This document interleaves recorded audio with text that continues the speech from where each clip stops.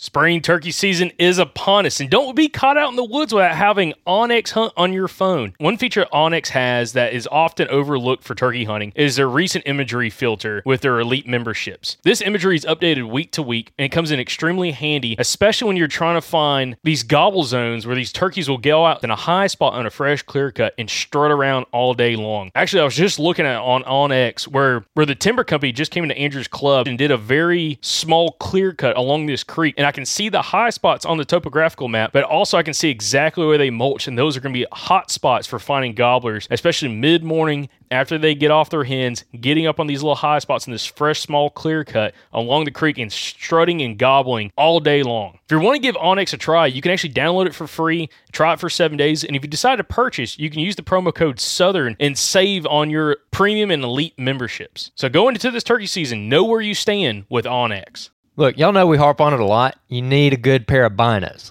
Yeah, I never hunted with binos until I was almost into my 20s. I never did it when I was a teenager or anything like that, or when I was a kid. We never had binos. And when I bought my first pair of Vortex binos, the first binos I ever purchased back in like 2015, it immediately made a huge difference for me, especially in the turkey woods. So give yourself the advantage of a good pair of binos this spring, whether you're looking for more of like an entry-level bino like the Vortex Diamondbacks or something really, really nice like the Razors. Vortex is going to have something for you, and hey, don't pay full price for it. Use our discount code at eurooptic.com. Use the code SGN10 to get a discount on any Vortex optics that you want to order. Again, that's eurooptic.com, code SGN10 to go get a discount on any Vortex product you order.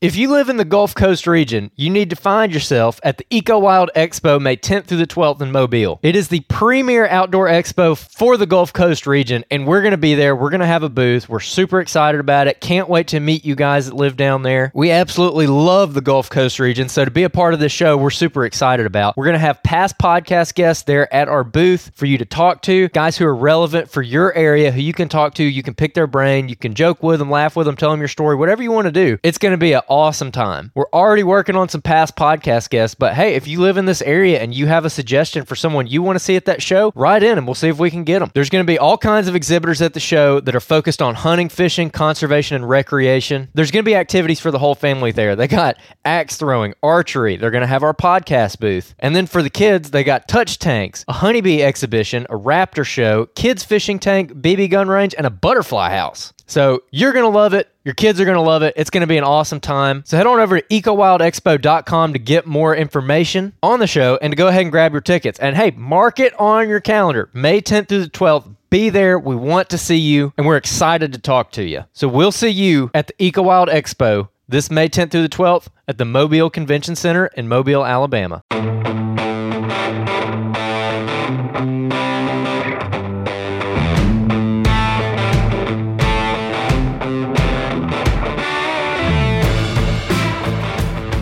What's up, everybody? Welcome to another episode of the Southern Outdoorsman Strut Report, brought to you by Houndstooth Game Calls.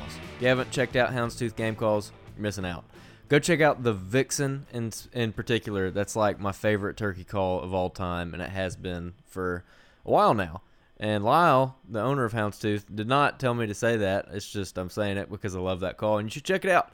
All right, guys, and back on the line for this week's episode, we have three-time Grand National Calling Competition winner, Scott Ellis, also from HuntQuest TV. Scott, how you doing today, man? I'm doing great, man. I appreciate you having me on again. Hey, it's a good time to talk with you. You seem like you've had a lot of success, and I think you can give the listeners a lot of value for this week. But, before we start talking anything else, let's jump straight into this report. Kind of give us a lowdown of what were the birds doing when it comes to gobbling this week. Was it kind of struggling for you? Were they pretty hot? Well, reports on the piece of property I was on were there were several guys that did hear gobbling, but it was very, very foggy. Where we happened to start off with the fog, we were on the edge of an oak hammock. We were hoping that the gobblers were going to be roosting in this oak hammock, and then inevitably fly down in this area of slough and pasture. Slough by meaning there's low areas with water and there's a little higher ground that's pasture. This used to be a cattle ranch, if you will. And about 500 yards from one hammock was another hammock on the other side. So you had this big horseshoe-shaped hammock, basically, with a bunch of pasture and slough in between. So we figured we start right on the edge of the hammock, and start out hooting and just see if we could hear a bird gobble. We heard nothing off the roost Saturday morning on the opening day. The fog was very, very thick, and we opted just to pick a spot that would allow us a little visibility, but there was a little pocket that we set up in because I don't run decoys. So when I do set up, I set up in places that hides the hen. That's always what you're hearing me talk about, is hiding the hen. When you don't run deeks, you have to position yourself where that gobbler has to come take a peek to present the shot, as opposed to locking in on a hen decoy from long distances in open areas, okay? So basically, I was with my buddy Clay Watkins, and we ended up setting up in that pocket off the hammock a little, or into the hammock just a little bit, gave us a little cover. And we didn't hear anything. Not a single gobble off the roost. I said, let's just set up here until the sun gets on up, starts burning that fog off. And I said, very often what I found on foggy days in Florida is that when that fog burns off, it's like a light switch is thrown, and those birds will start gobbling. So we set up. Fog was there. The sun started coming up, started warming up. The fog lifted, and not long after that, I caught up 3 hens. Okay, I was doing some kiki runs. I was mixing it up with some Jake yelps. I was doing some Jake gobbles with the Jake yelps on my tube call, and those hens came in to be keying. They keyed back to me.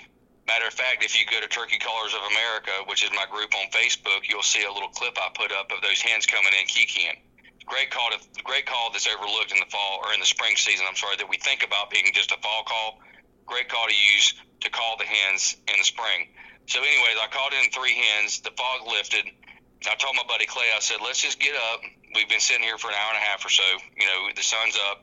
We got hard daylight. The fog's gone. And we no sooner got up and started easing out to the edge of the oak hammock to kind of glass this big pasture slough area that I was explaining. And I hit the tube call and a bird gobble. Well, we struggled with locating him. I don't know if it was the echo of the hammock, or I don't know if it may have been a second bird. But ultimately, we ended up coursing the one bird that we thought was kind of behind us. We thought we had another bird in front of us. We coursed the bird behind us, was closing. My buddy Clay and I are conversing on where we're going to set down because it was very open on the edge. When we got out of that pocket, it was more open. And if you don't run deeks, you got to be very careful how much you call to a gobbler, because if he looks and should see a hen and doesn't see a hen, he's going to hang up 99 times out of 100. So we no sooner picked a tree, sat down. I'm doing an interview. This will all air on Hunt Quest next season, so y'all stay tuned. It'll be a little while before it comes on, but I'm literally doing an interview, and Clay goes, well, there he is right there. And that gobbler come around the edge of the hammock we were set up on the edge of and starts closing the distance. So I spin the camera around, and I think I turned. I was able to get my hand up and yelp behind me, so he wasn't pinpointing me in that more open area. We had some broom straw in front of us that gave us a little bit of cover for a little while. As he started closing, that cover dissipated, and I think I clucked and purred a couple times, and that was it. And I just let him work right into the gun barrel, and my buddy killed him at 35 steps with the old Apex ammunition. He slammed him. So that's how that friend. He did gobble 3 or 4 or 5 times. He gobbled on his own coming in because I quit calling to him. He was looking for me. He was looking. He gobbled on his own 2 or 3 times before he finally closed the distance to gun range. So that's how the first hunt went. Well, Clay's son, Taylor, went off on a different piece of the property and ended up calling in a bird and killing it. That bird had no hens, and we set up about 1250 in the 85-degree temps, and what we did was we found some shady area, because the birds in this heat, when it gets this warm, if you're down in the south and it gets this warm, turkeys love to loaf in the shade. And we were set up about 100 yards from an oak hammock in a little pocket, a little open area, again hiding the hen. Okay, we were just running different sequences. So we were doing some plain yelps, some excited yelps, some cutting. I did some Jake yelping. I did some half gobbles. I even at one point did a hen fight where I was doing fighting purrs and a little bit of cutting, like a group of hens was fighting and carrying on. And directly about 1:30, 1:45, bird gobbles, and 3 or 4 sets of yelps later, I had 2 long bears in front of me, no hens with them, and I made the shot, and I ended up anchoring my bird and killing my bird. Well, that's fantastic. Now, so it seems like, the birds were kind of struggling to really get hot the whole weekend. Now, did you think the weather, I know you talked about fog, but was the weather ever an issue in your opinion for what was going on? I think early in the mornings, the fog, some of it's depending on location. Obviously some of the guys, like I mentioned earlier, on the property that we hunted, some of the guys did hear some decent gobbling. Another fella killed a bird actually on the same property. This bird worked good. He gobbled good. He came right into gun range. I think that the fog and the cool temps was great for early morning, but as the temperature rose, I think the gobbling activity was less, if you will, and I think that those birds were loafing in the shade. They were looking for the cool areas, and they were not out in the fields. You will not find a turkey in a field very rarely in 85 degrees because turkeys are dark in color, and when they get out in the middle of those pastures, they get hot. So they find the shady areas and they loaf in the shade, and I think that's a great tactic to use in warmer temperatures anywhere you're hunting. I've had success all over the United States when you're hunting warmer temperatures to find the shady, more cool spots, and those will tend to hold turkeys. Now, also, did you see the birds, from the birds you did see, are they still flocked up? Are, the quote-unquote bachelor group still kind of flocked up together? Or are they now starting to partner with the hens? I'm 100% convinced that the birds are broke up. It's hard for me to assess whether they've already been bred out, because we didn't see enough hens. Like you'll see, when hens are nesting, you'll see single hens a lot of times, and you'll see them on the edge of roads, and they'll be in thicker areas where they could potentially have a nest. We did not witness that. So I think there were some of the gobblers that had hens, and I think the birds that we got on were purely subordinate birds. Although they were great gobblers, they did not have a harem of hens. But I do not think they're bachelored up, and I do think they're broke up really good. I think at this point we were just capitalizing on subordinate birds that did not have hens with them. Now, also, kind of go over with this, and I think you kind of did, but kind of, retouch on it. What tactics during this weekend hunt, what tactics, first of all, did not work for you, and then kind of go into what did finally work out for you? Well, I called those hens in right off, a little bit after daylight. It was still a little bit foggy, but it started to lift a little bit. And I was actually kiki running and doing some lost yelping, which are longer series of yelps, kind of like an assembly yelp, that are hens are looking for company. And I had those three hens come charging in. The bird that we killed about 8:30 on Saturday morning, that bird was out just roaming, looking for hens, and that was nothing more than just yelping and cutting. And then whenever I killed my bird at midday on Saturday, those two birds were just roaming, looking for love in all the wrong places. And the tactics that worked there, like I said, I mixed it up a lot. I can't pinpoint exactly what worked because I did a lot of different sequences. Like I told you, I did some Jake yelps and some half gobbles, maybe 20 minutes before we struck them. I did a little bit of fighting purrs with some cutting to simulate some hens that were just fighting in a squabble. And then I did some just excited yelping and cutting as well. And I want to say the last thing I did before when I struck them, I just did some yelping and cutting, and that's what struck them. Sunday morning, to move fast forward to Sunday morning, we went out and started owl hooting.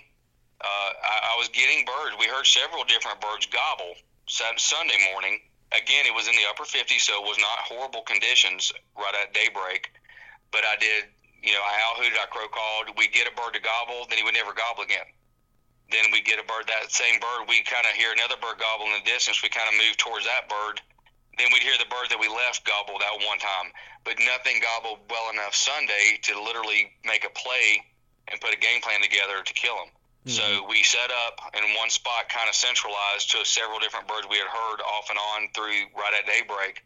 And one bird continued to gobble pretty good. We finally said, we got to move on this turkey. He's the only one saying anything with any consistency. So we got up. We moved to that bird, made a great move on him, made a great setup. We used the terrain to a point where when he showed up, he was going to come around the corner of a roadbed, and he was going to be in gun range when he showed up, and that bird never gobbled again. And at this point, it started getting warm and started getting hot, and we never heard another bird gobble after about 8 o'clock. We never heard a peep on Sunday morning. So, again, I think the weather does play a key role. The cool morning had them gobbling a little bit. that may give the impression, because of the way they were gobbling sporadically and not consistently, that they may have been roosted with hens. And I think as a whole, at this point in time, you're going to be doing better off to concentrate on anything that's gobbling with frequency and that you can identify does not have hens. Because I think some of these birds do have harems, and the ones that we capitalized on did not have hens with them. Now, Scott, I got a question for you. This is kind of just a random question that's hit me, so I'm kind of going off script just a little bit. But in a situation kind of like what you had, where the birds kind of shut up after a while, I mean, and it's like hot temperatures. I mean, what is your go-to tactic at that point? If they're just not talking, nothing's really happening action-wise. I mean, what are you trying to do to be able to get on a bird? Well, you just set up and call. I mean, we knew. Well, we literally heard half a dozen different birds gobble, maybe more than that. And so, and they were all different directions, literally 360 degrees around us. But again, they were gobbling. This was Sunday morning. Now, they were gobbling very sporadic. They would not consistently gobble, so we can move on them and make a setup.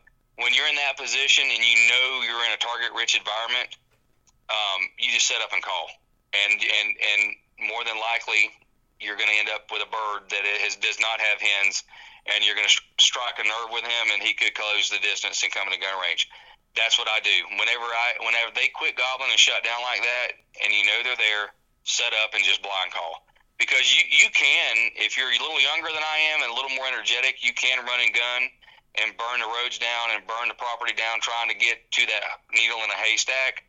But ultimately, it is a needle in a haystack. And I think if you're in a spot where you heard that many different turkeys gobble and you just set up and call, you're going to eventually strike a nerve with one of those turkeys and can pull him in the gun range.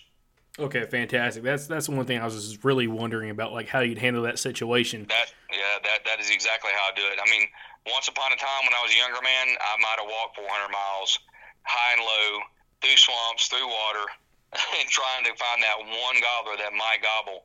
But I found as I've gotten older, a little slower and a little more patient, that if you just set up and you know they're there, just set up and do different calling sequences, mix it up, do some Jake yelps, do some cutting and yelping, do some kiki running. You can tone it down, do some quiet stuff as well.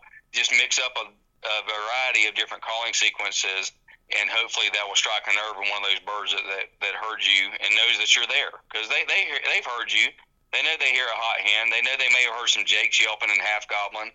And then what I love to do when I do those jakes and half gobbles is I answer with a hen yelp. So that makes them think that there's hens with jakes, and that can also pique an interest in a mature bird to come in a gun range as well.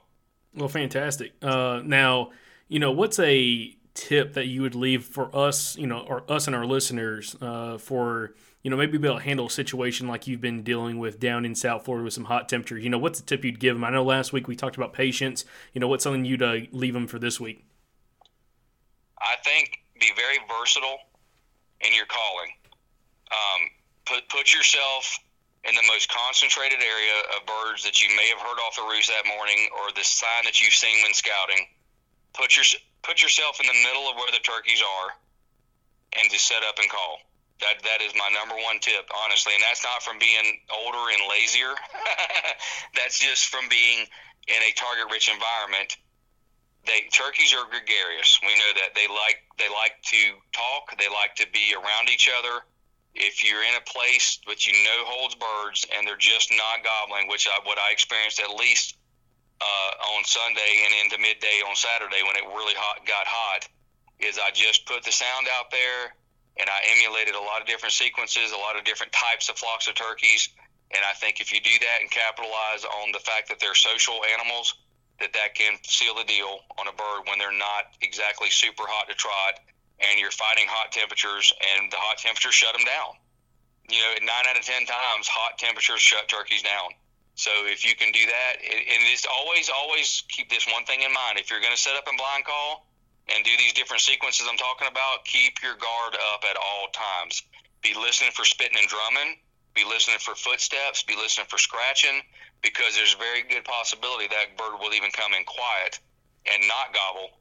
And if you're moving around and you're antsy and you don't have your guard up, you may end up bumping that turkey. So always keep that in mind when you're doing the blind call setups and the birds are just not answering very well, because they very likely could come in quiet. So keep your guard up and be listening for turkey sounds that is not a gobble, because that may be what seals the deal. Well, great. I mean, that was a great report, Scott. So we do appreciate it. Now, where's some place that people can follow along with you, especially with Hunt Quest, and then also just Facebook and Instagram? Oh, I appreciate it, buddy. Yeah, my show Hunt Quest. We've got a couple more episodes that'll upload on my YouTube channel, Hunt Quest with Scott Ellis. You can just put that in the search engine. You'll find all the episodes. There's literally right now about 17 total episodes with season 1 and season 2. Tons of turkey tips. Check out my app, Turkey Tech with Scott Ellis. It's available on the Google Play Store and on the App Store. And my app is a great instructional tool that teaches you how to call with a pot call and a mouth call. It has audio of wild turkeys, which is most important by any means. It has a recorder that allows you to record yourself, and then you can loop that recording that you make of yourself with wild turkeys or with my calling. It also has text tips that talk about what the sound is when turkeys make the sound or why they make it, and when the hunter should use it. It's just a great tool. You can check me out on Facebook on my fan page. It's Hunt Quest with Scott Ellis. And also don't discount Mouth Call Magic 1 and 2. My DVDs available on ScottEllisHunting.com. And my 2 DVDs, I'm very proud of the projects. They're getting a little aged now, but they are tried and true, and I cannot begin to tell you the testaments of people that it has helped kill more turkeys and understand a little bit more about the language of the wild turkey and how to reproduce those calls at will and to master the actual mouth call. That's key. Key to me is being able to communicate with the wild turkey, know what the call is, when to give it, and be able to do it on demand. If you do it on demand and you can communicate with a bird, you're going to kill a lot more turkeys. Well, fantastic, Scott. We do appreciate it, brother. Good luck with getting back to work. I know that's always fun, brother. But also, we'll make sure everyone stays tuned for. Hopefully, we'll have you back on a couple more times this spring as you travel around to maybe a couple other states. So, once again, brother, we appreciate it. You have a great rest of your evening. All right, I appreciate it, man. Thanks for having me on. All right, guys, and next on the line we have Scott Murray from South Florida. Scott, how you doing, brother? Doing well. Awesome. Well, we appreciate you coming on and making some time for us this evening. It seems like you've had a great season so far. If you don't mind, before we jump into these questions, tell us briefly how your season's gone in South Florida with your 2 birds. Yeah, it went good. I mean, I knew it was going to be a little tough this year because I didn't draw a quota permit.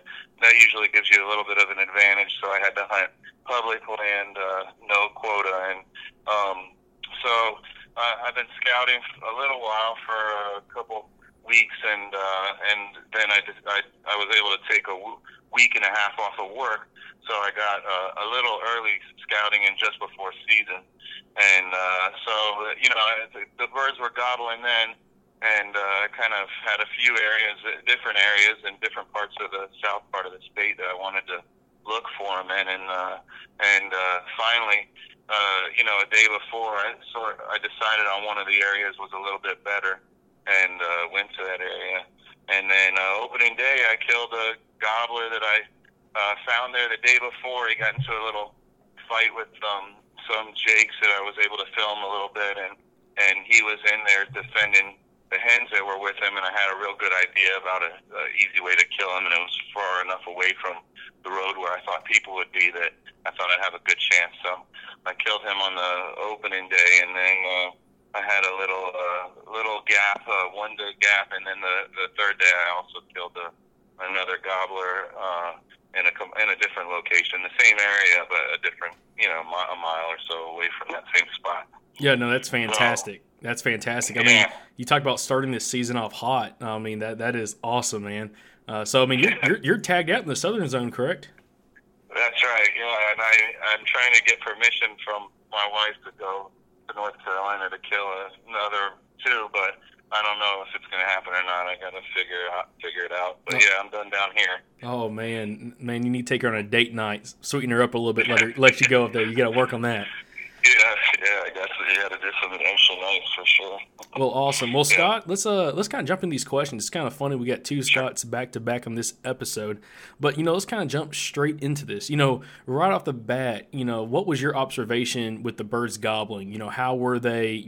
Up until season end, during the season while you were hunting. Yeah, I usually do like I said, I do some scouting in a couple different areas, and I try and feel out where the birds are kind of the hottest, and then I try and let that influence my decision making on where I'm going to kind of focus my energy in. So before season, a couple of places that I scouted a little bit closer to the lake, there was not there wasn't as much activity, and it was sporadic. So I think that probably like the heat and it's pretty wet down here right now. I think that sort of influenced a little bit of that. And but anyways, the place that I ended up settling on, they were gobbling very, very well. And I don't know, what the reason for that was, but it is a little bit of a different climate in that area. And there was a couple very little bit of cold days that I think might have influenced them to gobble a little bit more. So I didn't have a day starting from last Tuesday until this past Tuesday when I came home that I didn't hear multiple birds gobbling down here. So that was, they were going off.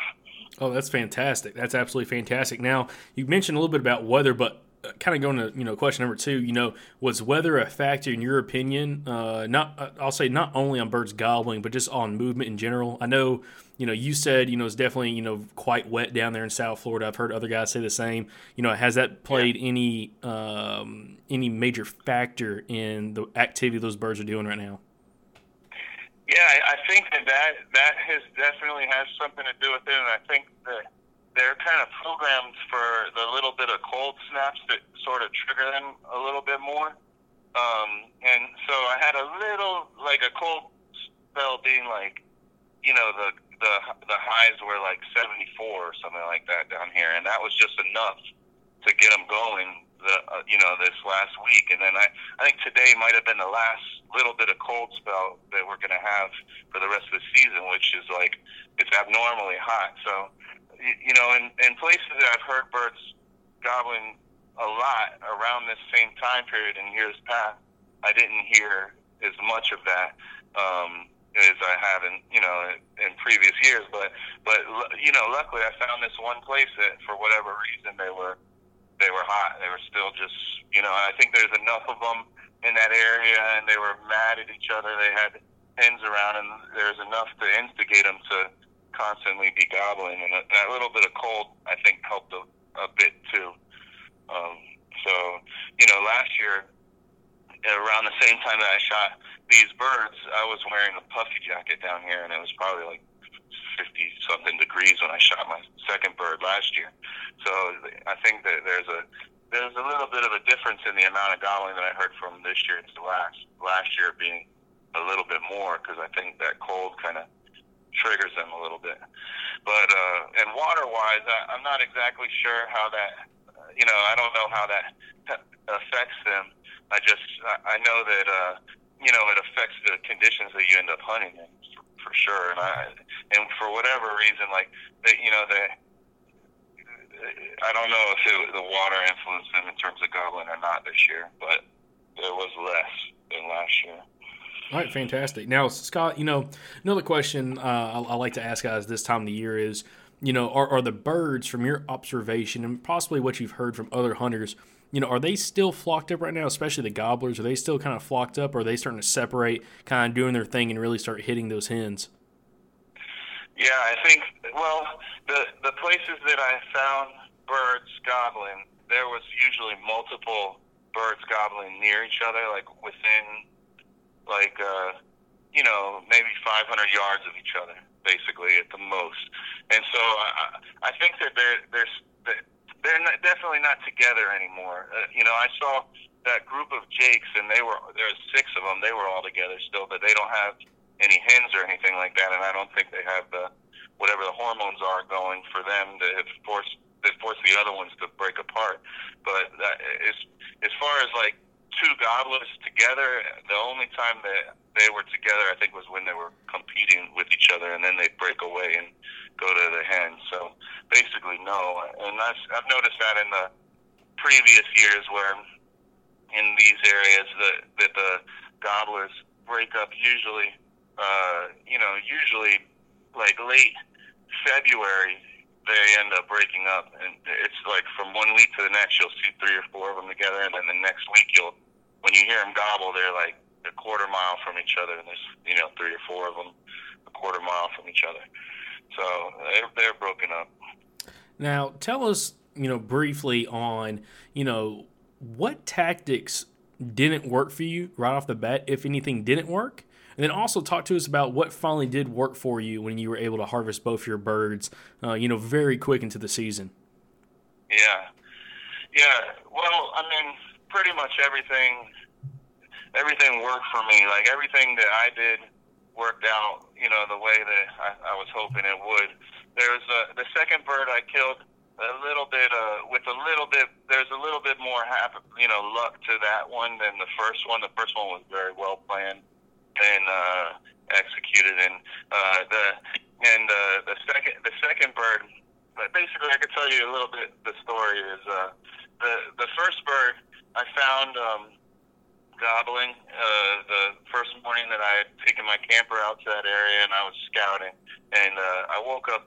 One of the things that I like to do is, I think everybody does this, but maybe people who are a little bit more new to turkey hunting don't do this as strictly as some others. But it's very important for me to be in the area that I think the birds are in, like even on a scouting day, like a half hour or 45 minutes before sunlight. Like I just go into the area that I expect them to be in, and I wait.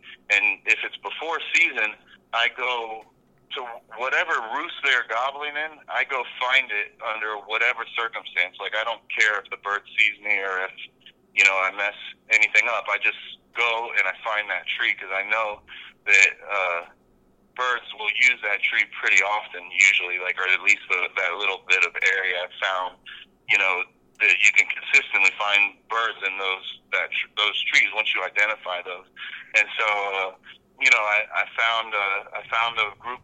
found a couple of birds gobbling, and I went to the one that I thought was the furthest away from the road that I had an idea, because I'm pretty familiar with the area, that I had an idea that he was in a group of trees that I had found birds in before. So I went to that, group of trees and found him, but I wasn't in a position to get to where he ended up flying down and gobbling. I still wanted to see what that was too, and so I kind of crept in to a little open hammock area on the side of a field, and I got busted by his hens that were all in that hammock area. I think that he was in that hammock area too, but he went into the field right next to it, and I figured that would be a great place to set up because his hens were in there feeding, and they were very comfortable. It was nice and open, and it was also right on the edge of this field where I think he likes to go and gobble as well. And so, I scouted. That was the first day. And the second day, I went into the exact same thing and learned, very similar information. So I was pretty set in stone that bird was going to do what he did that day. And, of course, he didn't, Opening day, he was not in those trees that I found him those 2 days, and there was no birds gobbling in those trees. So, but there were 2 birds that were gobbling pretty close, and so I figured I know that birds are going to end up in that little clearing at that point because they were there both days, and it's a great area for them to feed and feel safe. So I just sat and waited it out, and previous to that day, I built a little blind out of palmetto fronds. And then that makes it so that it's like a nice little comfortable area that you can sit in and not feel, it's almost like a regular blind that you buy from the store. And you can fidget a little bit with your hands and do stuff, and you're not going to get busted if they're on the ground. So you can sit in there kind of comfortably. So I just, sat and waited and called, yelped a few times, and, didn't hear anything for maybe the first hour. Sunrise was probably 6:45, so by 7:45, there's birds still gobbling a little bit off in the distance, but I did not hear this bird that came in until he was not gobbling, he came in drumming. So he may have been a satellite bird that didn't gobble in the tree, or he might have been one of those gobbling birds that was suspicious. And so he just came into a little clearing drumming, but I knew he was coming in because I could hear that sound from, he did it 10 or 15 times before he walked into the clearing. And then when he finally walked into the clearing, that clearing's only about 20 yards across, so I killed him quick, and so then I guess the technique I would say that I use most, it's most important, is just before season scouting, I don't care if a bird is going to see me or not or whatever. It's just of utmost importance to me to get to his roost and then figure out where he flies down to. Those things are like super important to me. So that's something I think that maybe like newer hunters could learn from, is that sometimes I think people are a little too hesitant, like, oh, I'll sit here and I'll play with this call and I'll get him to gobble back and forth with me, but you don't learn as much from that, like you can kind of learn a direction that he's in, but you don't learn exactly where he is. So that maybe that's something that a lot of people do, but it's just something that I found helps me. And then Scott, to kind of wrap this up, something that's similar between, with you and me is, we're both, fairly new to turkey hunting. We've both been doing it roughly 4 or 5 years, and, still there's a ton to learn. I mean, that's one thing about turkey hunting. It's not, there's no one thing that fits all when it comes to turkey hunting. It's a lot of being very adaptive. But, in the last 4 to 5 years of you turkey hunting, especially, in South Florida, what tip would you leave for the listeners of something you've learned in that time frame that maybe they could take home with them and maybe be able to try out this season and see if it helps them out? Yeah, I mean, specifically for South Florida, I'd say I use a little chair, like a little seat. I don't know if everybody does that, but I have one that is a little hammock it's like a hammock seat that ties to a tree, and I generally will I have it with me at all times. Like the first place that I sat, the second day that I scouted that I sat, I was sitting in 6 inches of water. So down here in Florida, sometimes you don't get to pick where you're going to sit down for birds. So having when I actually hunted the season, I had a little stool that I could open up very quickly, and in that case, I was sitting above the water, 6 inches above the water. So that's helpful. And then I think maybe the other thing would just be that scout a lot, like wake up early and do the scouting. Like I have a regiment, like going up into turkey season, I have starting in January, every single weekend, at least one day and usually two, I go to spots that I found turkeys in before and just listen. So having a regiment and that extra scouting, I think, kind of gives you an edge so that at least you can have multiple spots and make a choice. Because I don't know what would have happened if I'd stuck with my two original ideas and places to hunt. The couple days leading up to when I decided to hunt where I did, I didn't hear any birds at all in those places, even though I'd been hearing birds for weeks. So, I had multiple options at that point to make the decision that I did to hunt where I was hunting. So. That's fantastic. And Scott, I mean, you definitely bring a cool atmosphere to the podcast when it comes to someone, still, green at doing this, but you're having success, especially on public land in South Florida. Dude, that's awesome. And we appreciate you coming on, man. Hopefully, maybe you can talk your wife into letting you go up to North Carolina and be able to get you a couple more birds, man. Yeah, I want to get one of those kids go with birds. I don't think that I'll use an outfitter anymore. I think that I probably will only hunt public land from now on. And getting a mountain turkey, I think, would be a real fun thing to do. So hopefully, we'll see what she says. Well, awesome, Scott. Well, Scott, we appreciate it, brother, and we'll stay in touch. Yeah, thank you so much for calling. All right, everybody. Just want to take a quick break to talk about our sponsor for the Strut Report, which is Houndstooth Game Calls. If you have not noticed and did not see our banner at NWTF, we have partnered with Houndstooth for the Strut Report, and we're extremely excited about that. We've been using their calls for going on 2 years now and been extremely impressed with not only their calls, but really just the whole family of Houndstooth Game Calls. A great group of people. Lyle is a phenomenal person, the owner, and just a great guy to talk with, which hopefully we'll have him on the podcast a little bit later on in the season once we go down there and do a little tour of the facility. But anyways, guys, just want to tell you about one of their products that we really, really, really enjoy, which is their mouth call pouch, guys. If you're a running gun style hunter, You need to look at this. I've lost too many mouth calls while chasing birds, thinking I put it in my vest pocket, thinking I put it in my little plastic carrying case, I guess the mouth call gets sold in, and just falling out. Where this mouth call pouch stays on your chest, around your neck, and you'll never lose it. Holds 6 mouth calls. It's phenomenal, guys. If you're a mobile running gun, just run them down, turkey hunter. This is for you. So you need to check it out, guys. But anyways, make sure you guys check them out also on Facebook, Instagram, and their website, which is houndstoothgamecalls.com. Show them some support, guys, since they help us out. We do appreciate it. But guys, let's jump right back into this report. All right, guys, and our third interviewee on the line is Rick, the Turkey Slayer Taylor. Dude, what is going on, man? That's a mouthful, man. I appreciate it, man. I'm doing good. How about you? I'm doing excellent. Yeah, I'm glad I didn't get a little tongue twisted right there. I had to slow it down, but it is all good. That's probably the slowest I've talked all night. But anyways, man, it looked like you had a heck of a time down in Florida.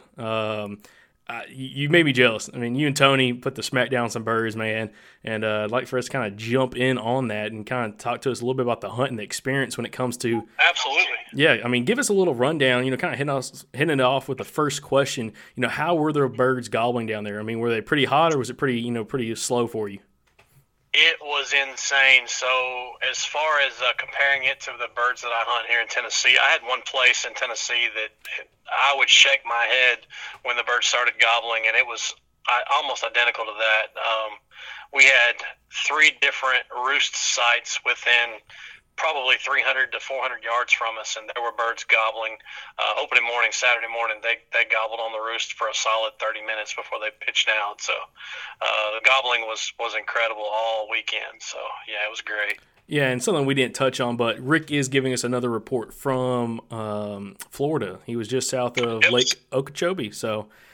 Yep, just southwest of Okeechobee a little while. So that's fantastic. So birds were pretty hot for you. Kind of going to the next question first off, was weather an issue at all for you guys in a positive or negative way? The only thing there, it got up to close to 90 on Saturday, and so it warmed up pretty good Saturday morning. So that thermocell definitely was a needed ticket for the ride there. But no, weather really didn't affect us. I know some guys had some fog and things like that to contend with there, but we were in pretty good shape. We had birds gobbling. They hit the ground gobbling, and we just my bird was the first one we killed that morning, opening morning, and then we were on a roadbed watching a couple strutters with some hens and trying to get them to pull away, and I gobbled with a mouth call, and the bird that I ended up killing gobbled behind us, and so I gobbled again, and he answered me, man. We turned around, and from the first time he gobbled to the time I pulled the trigger was 6 to 8 minutes. So it's one of those mid-morning birds that was hot and lonely, and it just worked out fantastic. Oh, that's awesome. Now, from your experience out there and from all the birds you saw, were the gobblers still kind of flocked up, or had they already separated pretty much out? It was a mixture of both. So definitely on the roost, you could tell there were hens. The hens would, every time they gobbled, the hens were cackling and back and forth both ways there. But we did see birds pitch down into the end of the field that we were set up in for the initial hunt, and they would not commit to coming into the field because they had everything they needed. All the hens flew down with them, and they stayed together and just kind of picked away from us. So we were able to get up, and I just told you the hunt that happened. It was a little bit later in the morning, and just had that one bird gobbling by himself. And usually, if that happens, man, it's pretty much going to be if you're in the right situation, you're going to pull the trigger on that bird. So that's what happened to us there. Well, awesome. Well, let's kind of jump into the fourth question, which is, kind of go by, what tactics worked for you guys during the hunt, and also was there anything that didn't work for you guys? Yeah, so a couple different things. So we did decoy from the initial, what you call a roost hunt, trying to call a bird off the roost and work them in.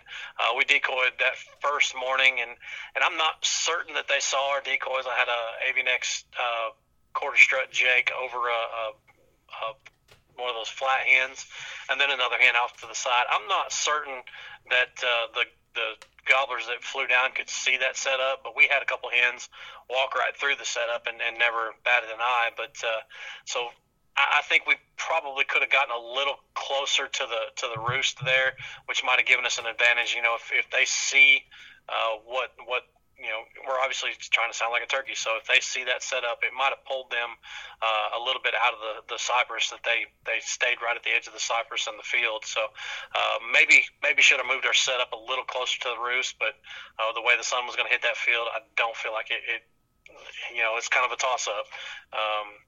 The other thing, we tried fanning the couple gobblers that were on one of the road beds there that had some hens with them, and they just they'd give us kind of a look-see, but they just wouldn't pull off the hens. Again, it was a situation where the gobblers had everything they wanted and needed right there, and there was no reason for them. We weren't close enough. A couple hundred yards, we weren't close enough to really threaten them as another strutting gobbler to pull them away from what they had. So the tactic that ended up working was gobbling and a bird answering, and just went to hen calling after he gobbled a few times, back and forth with me gobbling at him. So the one tactic that worked is just find a gobbling bird mid morning, and from there it's pretty much downhill to the gun barrel. Oh no, that's fantastic. Now, before we wrap it up, kind of give us also a little report from Tennessee. I know you've been keeping an eye on some birds you got on your major property. What's the update on those birds? I mean, are they still kind of flocked up right now? Are they being vocal? Like, what have you seen so far? A little bit of vocal activity. I haven't been out there real early in the mornings, and I'm the guy. I'm not going to make a turkey call at the birds that I'm not hunting yet. So I have hit coyote call and had them respond with a shot gobble that way. I've got today I was out there. Matter of fact, I pulled a camera and set 3 cameras, and just riding through the farm and stuff. I saw one group of 13 longbeards together, another group of 7 longbeards together, flock of hens all by themselves. There was probably 25 hens together, so they're definitely kind of in their winter flock, so to speak, there. Still kind of what we call bachelor groups. Your toms are still together. Last Wednesday, so a week ago yesterday, I saw 13 jakes together, 12 or 13 jakes together. So yeah, they're not really starting to show out yet, but I think it's just a matter of time before they do here. We're 2 weeks away from the juvenile opener. As of Saturday, we'll be 2 weeks away. So I think they'll start to change their game a little bit there. But if not, we'll figure out. I usually spend the week prior to whatever opening day, whether it's juvenile or the regular season, I'll spend that week trying to get out there on a daily basis, seeing where those birds are hitting the ground and making a plan. My little girl's wanting to definitely get in the woods at juvenile, so that's the plan there. Well, fantastic, man. It sounds like a great time, and especially if you've got that many birds, that sounds like a great season, just waiting to happen. Now, to kind of wrap us up from this week's Strut Report, kind of give us your final thoughts on, what's a tip you'd leave for the listeners of maybe something you learned down in Florida that maybe they can take home with them, and maybe give them a short tip also in Tennessee, maybe give them a little tip from there as well. Well, this one kind of really, it's kind of my go-to, and it goes hand in hand no matter where you're at. Knowing the lay of the land and how the birds will respond or react to that property, whether there's a fence between where you are and where they are, that if it's not a barbed wire, just a stranded fence, if it's a the hog wire fence, they're not coming through it. If it's a barrier such as a creek, a lot of times you're not going to call a bird across a creek, but knowing how the birds travel the property on the early season is a lot of times going to help you more so because of the fact that a lot of times they're going to be henned up or whatever, so you're going to kind of get in the travel corridor, so to speak. It may not be the ideal turkey hunt. Set a decoy.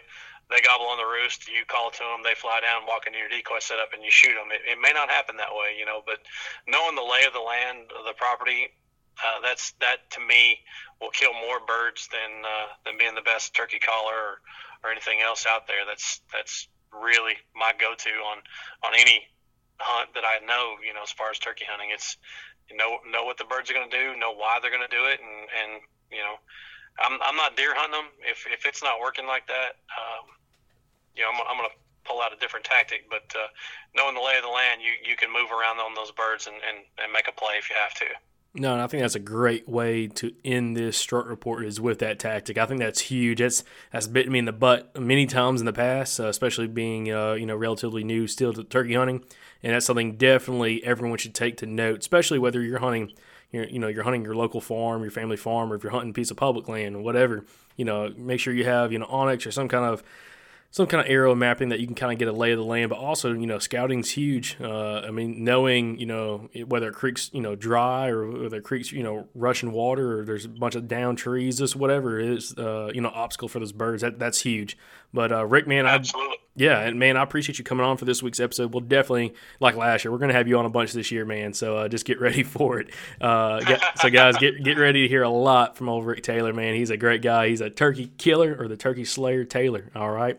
I like to watch him die, buddy. I'm telling you, yeah. Every time we have you on, man, it ain't a strut report; it's a death report. So the body count's rising. That's what I'm talking about, brother. Well, hey, we appreciate it, guys. Hopefully, y'all love this interview and love this strut report. And Rick, man, until next time, brother. Good luck. All right, bro. Thanks, man.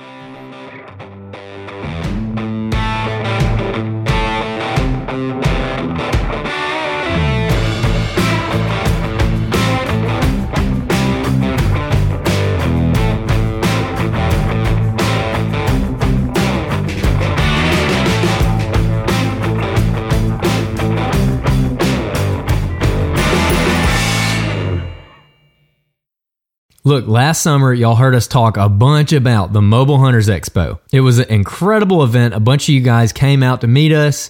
We got to talk to, I don't even know how many listeners. If you heard all that last year and you were like, dang, that sounded cool, I should have went to that. Here's your chance. You need to make it to this one. It's June 28th through June 30th in Dalton, Georgia. All right? Giving you a heads up here, so go ahead and mark it on your calendar. June 28th through June 30th, Dalton, Georgia is going to be the 2024 Mobile Hunters Expo. We're going to be there. A bunch of our past podcast guests are going to be there. There's going to be seminars. All of the mobile hunting companies are going to be there for you to try out gear before you buy it. It's like the one event of the year where all of the mobile hunter ecosystem just kind of congregates in one place. And Chris and Josh and the guys have done an absolutely phenomenal job putting this thing together over the last couple years. And it keeps getting better every year. So like I said, make sure you come see us. We're going to have a gigantic stack of free stickers to give away to every listener that stops by the booth. And we're going to have merch there to purchase. We're going to be recording podcasts, shooting videos, all kinds of stuff. So like I said, don't miss it. You can head on over to the mobilehuntersexpo.com to look at show schedules and dates and go ahead and grab your tickets. So y'all go check it out at the mobilehuntersexpo.com.